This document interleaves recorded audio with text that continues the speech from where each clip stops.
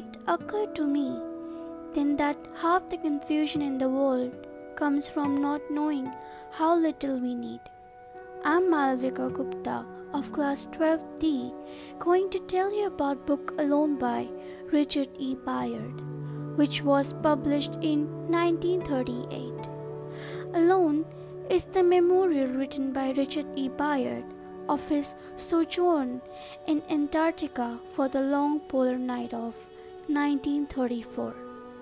The afterword refers to Bayard's self-imposed exile inside a hut 9 by 13 feet, a pinprick in infinity etched into floating glacier the size of France, just beyond the rim of human life. The journey was intensely personal and dangerous, with Bayard barely escaping with his life.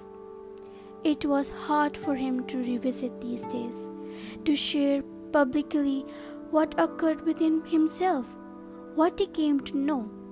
The story is personal and particular, yet it is universal for those willing to enter the depth of solitude and the awareness it brings. There are some lines by Richard E. Bayard. The self-preservation instinct of leadership and a sense of shame over my filminess drove me to wall of the immediate past.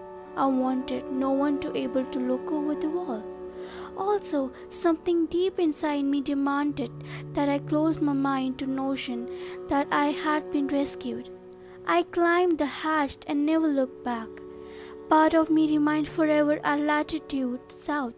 What survived of my youth, my vanity perhaps, and certainly my skepticism.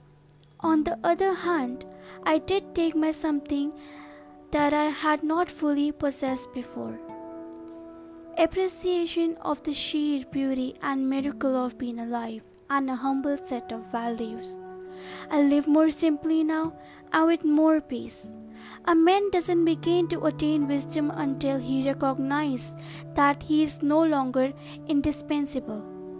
I would recommend this book to readers of memorial biographies and or travel books.